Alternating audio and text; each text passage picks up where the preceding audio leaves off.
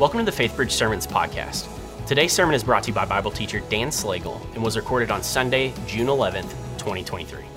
And hey, if you're ever in the area, join us on Sunday on campus at 9 a.m. or 11 a.m. and come say hi in person. You can also follow us on Instagram at FaithBridge to see what goes on during the week.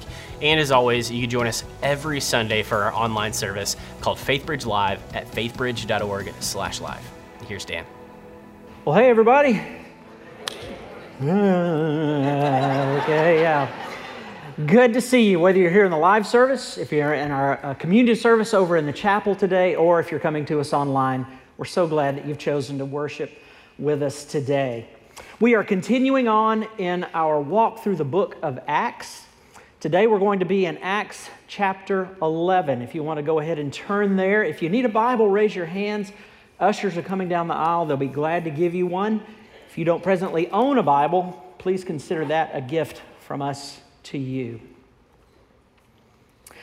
Now, if you were here last week when Lizzie preached from Acts chapter 10, which, by the way, was an excellent sermon. If you haven't had a chance to hear it, I'd encourage you to go back online and give it a listen. If you were here last week, you're going to notice that Acts chapter 11 is remarkably similar to Acts chapter 10. And in fact, in some respects, it's almost a verbatim repeat. And that's significant because there is a fundamental principle of biblical interpretation regarding repetition. Whenever we see something more than once in the Bible, that's a clue from God that He really wants us to pay attention to that particular concept, idea, notion. And if the Holy Spirit goes to the trouble to repeat an entire chapter sequentially, that is a big sign. I have got something significant here for you to pay attention to. So, Acts chapter 11, beginning in verse 1. The apostles and the believers throughout Judea heard that the Gentiles also had received the word of God. So when Peter went up to Jerusalem, the circumcised believers criticized him and said, "You went into the house of uncircumcised men and ate with them." Starting from the beginning, Peter told them the whole story. "I was in the city of Joppa praying, and in a trance I saw a vision. I saw something like a large sheet being let down from heaven by its four corners, and it came down to where I was. I looked into it and saw four-footed animals of the earth, wild beasts, reptiles, and birds. Then I heard a voice telling me, 'Get up, Peter, kill and eat.' I replied, 'Surely not, Lord. Nothing impure or unclean has ever entered my mouth.'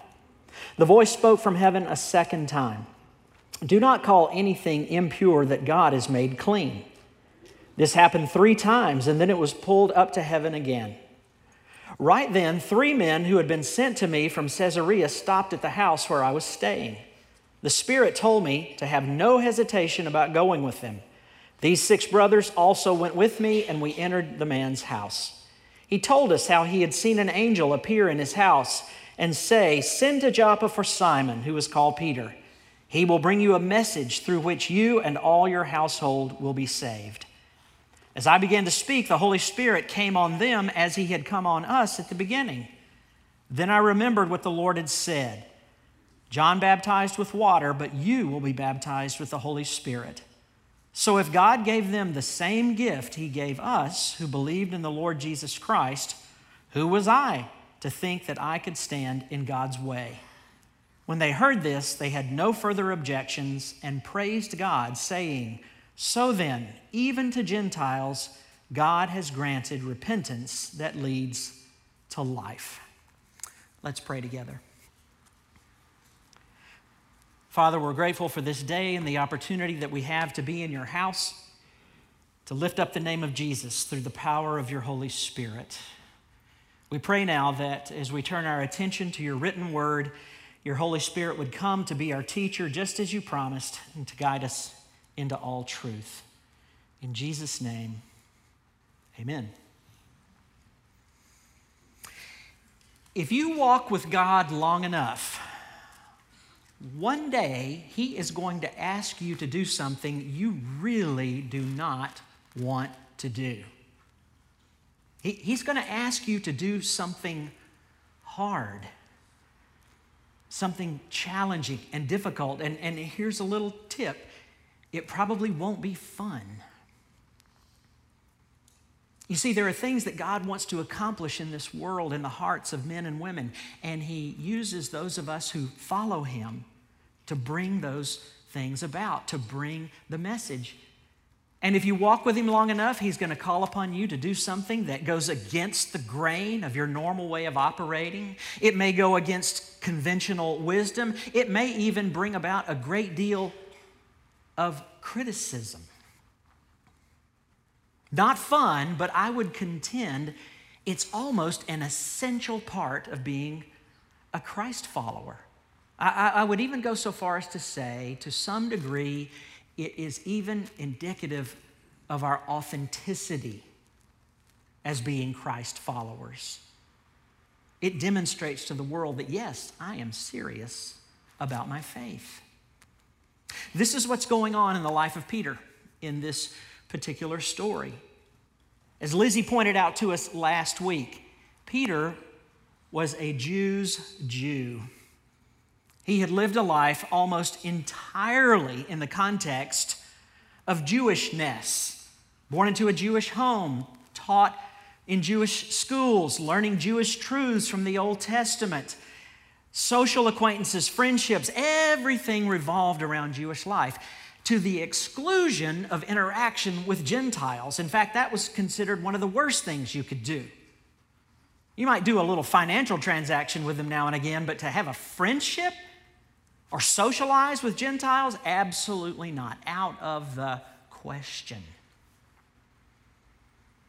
And God appears to Peter and says, I want you to go home of a Gentile, and not just any Gentile, a Roman Gentile. Those that had conquered and oppressed the Jews. Those that the Jews despised. And he said to him, not only do I want you to go to his home, I want you to be a guest in his home. Not just stop by for a little, hey, how you doing? But no, you're actually going to stay there. And the really remarkable thing is, he did it.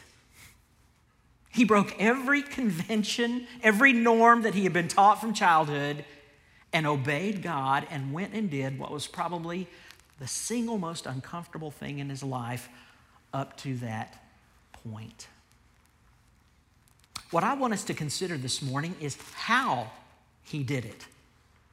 What can we learn from Peter's life that will equip and enable us to respond when God calls upon us to do the hard thing? When God calls upon us to do something that we really don't want to do. One of the first things that I notice about Peter is that in the context of this call that he received from God, he was already living a life of pursuing God. He was already engaged with God. He wasn't pursuing his own agenda. He wasn't neglecting his relationship with God. He wasn't involved with a life of sin. No, he was living for God, pursuing God. In the chapters leading up to chapter 11, we see that Peter preached the gospel to hundreds, that he was even arrested and beaten and whipped for the sake of the gospel. No one could accuse Peter of being preoccupied with really anything other than serving and loving God. And it was into that circumstance, into that situation, that the call of God came to do something really, really difficult. That's the way God operates. God draws near to those who have drawn near to Him. Those who have shown faithfulness in the small things are given the opportunity to do great things for God. Now, perhaps some of you are thinking to yourselves, I really can't recall a time that God asked me to do a difficult thing, a hard thing. I suggest maybe that's because God knows you wouldn't be willing to do it anyway. God has seen, no, you've already got an agenda. You're moving in your own direction. You're doing the things that you want to do. You're neglecting your relationship with God. Maybe you're showing up on Sundays and giving Him a tip of the hat, but in terms of an ongoing, meaningful relationship, that's off to the side because you've got more important things to do, or perhaps you're even deeply involved in sin, habitual sin, that has rendered you incapable of hearing God's voice and certainly incapable of responding to what He would call you to do. When I was a boy, my dad was a cabinet builder. And when I was about 9, 10 years old, the day came that I was able to go out and be his helper for the first official time on a job. I remember it was a bitterly cold day, and my father's cabinet shop had no insulation, no heating system. A space heater about the size of this little speaker sufficed for the whole shop. And so as we began the work, my primary concern was staying warm. And so as he begins to construct this cabinet, I'm standing there off to the side with my hands in my pockets, trying to stay warm. And after a few minutes, he looks up at me and he goes, "What are you doing?" I said, "Nothing." He said, "Exactly. Get your hands out of your pockets and get busy." I'm like, get busy with what? Find something to do.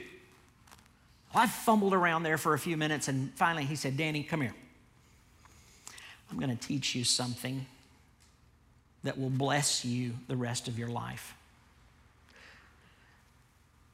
When I'm building something here, I don't want to have to ask you for a hammer. When it's time for me to use a hammer, I want it to be there.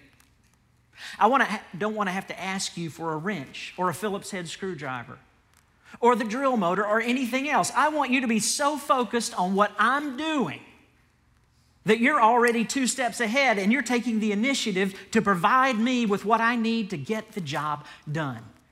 One day you won't work with me or for me. You'll work for somebody else. And that's the kind of employee folks are looking for. Those that are engaged and focused with what is going on, taking initiative.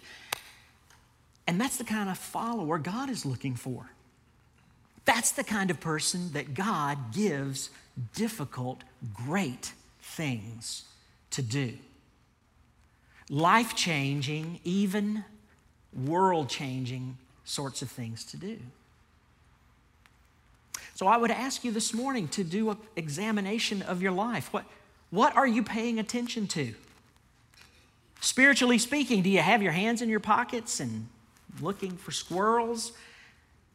Or are you engaged with what God is doing so that when the call comes, you're right there and ready? Peter was already pursuing the things of God when the call came. Another thing I notice about his response is his eager obedience. His eager obedience. Yes, he had to have a moment of clarification. After all, this was a completely new concept, and he just wanted to be sure he was hearing it right. But when the call came and he understood, bam, he's after it. He's on his way to Cornelius' home. He was following the instruction of the Holy Spirit, who both in chapter 10 and in chapter 11 emphasized, no hesitation. Do not hesitate to do what I am telling you to do. What we see in Peter is the difference between a servant who is ready and willing and one who is reluctant and worried. The difference between the two is this. A ready and willing servant is not concerned about the outcome, not concerned about the consequences. The focus is on what God has asked me to do. And I trust that God will take care of whatever is out there. But a reluctant and worried servant is focused on the outcome. How's this going to go for me? How is this going to impact my well-being, my safety, my family, my financial future? Whatever the case may be, the focus is out there, but not on what God is asking that servant to do. About 2 years ago now, I began to sense the call of God in my life to make a move from pastoral ministry here in the local church to full-time missionary work. And I wish I could tell you when that call became clear to me that I responded with a ready and willing heart, but that was not the case. At the time, we had 2 girls in college, and retirement, you can tell from my hair, it's not that far away. And a position in a local church means a regular paycheck coming in to the bank account, whereas working as a missionary means getting out there and raising your own support. And that's what I was focused on. Like, Lord, I've got responsibilities. And I'm trying to cover all of my bases and make sure that I've got college tuition and I've got retirement handled and we're going to be able to pay the bills and we're going to get to eat. Then I'll think about being a missionary. I wish I could tell you that eventually I came around on my own and saw the folly of my ways, but no, it took the rebuke of a brother. He actually called me a name. Had something to do with poultry droppings.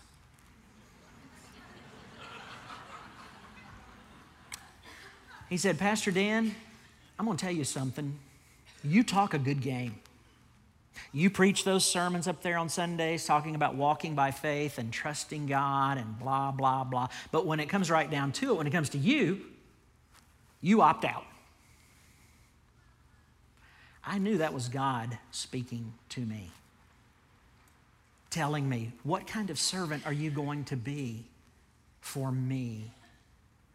Ready and willing or reluctant and worried?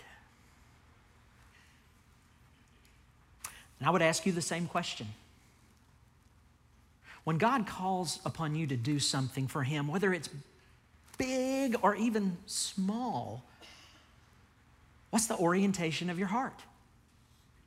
Is it to immediately begin to think about the consequences and how this might impact reputation or financial status or whatever? Or is your heart so taken with God and so trusting of Him to take care of you that you say, yes, Lord, yes, I'll trust you for whatever is going to happen out there? Peter was already pursuing God. And when that call came to him, he could respond with eager obedience. But Peter also knew something else was in store for him. And that something else was criticism from his own people. And from that, I think we can draw this lesson. When we do what God wants us to do, many times we can expect criticism, but we don't have to fear it. We can just understand sometimes this is going to be part of the package. But that's such a difficulty for us, particularly those of us who live here in America. Now, I'm not suggesting that other people around the world aren't concerned with approval. Peter himself had said in Acts 5:29, we don't concern ourselves with the approval of men. We only need God's approval. But here in the U.S., we have a fixation on approval. An entire industry, social media, is built upon the premise of approval, being liked. I would go so far as to say that if the ability to like or follow were taken away today, the empire of social media would collapse tomorrow. It's all about liking me, approving me. Do I look good in your eyes? But you see, you can't serve God and worry about the approval of others. The two just don't mix. Jesus himself demonstrated that clearly to us. Jesus was not concerned with the approval of others. He really did not care if others liked him. Now, I'm not suggesting he was a jerk. Far and away, the most loving human being to ever walk upon the face of the earth. But Jesus understood obedience to the Father infinitely outweighs the approval of others. It's a difficult battle, but it's one if we will overcome, if we will walk in obedience and not concern ourselves with what others think, there is no telling what God can do. If you've known me for any length of time, you know that one of my great heroes of the faith is Amy Carmichael. Amy Carmichael was a young lady from Ireland at the end of the 1800s, early 1900s, who sensed the call of God upon her life to serve as a missionary. And the criticism came immediately upon her announcement. What? A woman? A single woman? I don't think so. Go get yourself a husband and then maybe we'll talk about it. But we're not going to just let you go off into the wide world by yourself. God doesn't work that way. Well, Amy had different ideas about things. And in spite of all the criticism and all the difficulties, she went. And she eventually found herself in the country of India, where she would spend the rest of her life. It didn't take long once she arrived to become aware of one of the most horrible practices humanity has ever come up with, the sale of little girls 7, 8, 9 years old into temple prostitution. Something that had been going on for centuries. And naturally, she was appalled and immediately knew something's got to be done. And so she began to do something about it. She began to wage a one-woman war against this cultural practice, centuries old. And yes, the criticism came. Not just criticism, but persecution, up to and including death threats on her very life. Well, her emotional, mental reserves, like all the rest of us, were finite. And one day she came to a place of just, I can't do this anymore. I have given all I have to give. I have fought the good fight. Nothing is changing, Lord. I can't go another day. But when she reached that point, she wrote in her journal, and I'm just going to tell you, I'm going to do my best to get through this. I cannot recall a single time I have read this passage that I could do so without tears. She wrote, "At last a day came when the burden grew too heavy for me. And then it was as though the tamarind trees that surrounded my house were no longer tamarind, but olive trees. And under one of those trees was our Lord Jesus himself. He knelt, and he knelt alone. And I knew this was his burden, not mine. It was he who was asking me to share it with him, not I who was asking him to share it with me." After that, there was only one thing to do. Who that saw him kneeling there could turn away and forget? Who could have done anything but go into the garden and kneel down beside him under the olive trees? Whatever the call of God is upon your life, I can promise you this. Jesus doesn't ask us to do something that he isn't already doing himself. He doesn't call upon any of us to be pioneers, to go at something solo. No, it was under some olive trees in the Garden of Gethsemane that Jesus began the work. And anything that we do for him or in his name since that time is an extension of what he started there. And so if you're concerned about the criticism, and you're concerned about what others may say,